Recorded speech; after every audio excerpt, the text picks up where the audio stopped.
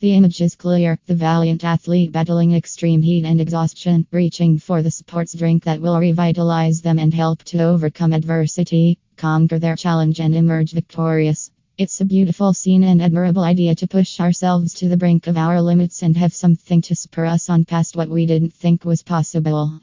That being said, it is generally unrealistic and certainly not something we encounter on a daily basis, and frankly, even the most athlete competitors or athletes are not reaching these extremes every day.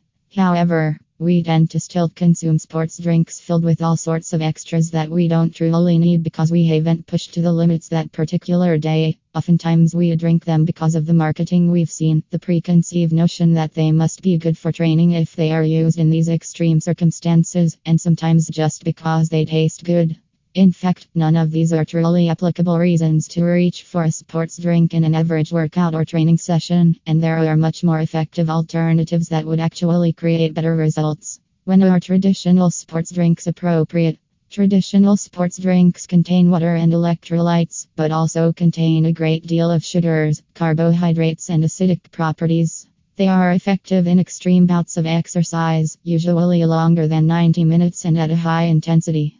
The marketing concept of the athlete reaching for the sports drink when they are utterly exhausted is somewhat accurate, as that might be an appropriate situation for such a drink. However, when you've broken a sweat and spent 45 minutes in the gym, you are certainly not at the brink of collapse and completely exhausted of energy and nutrients.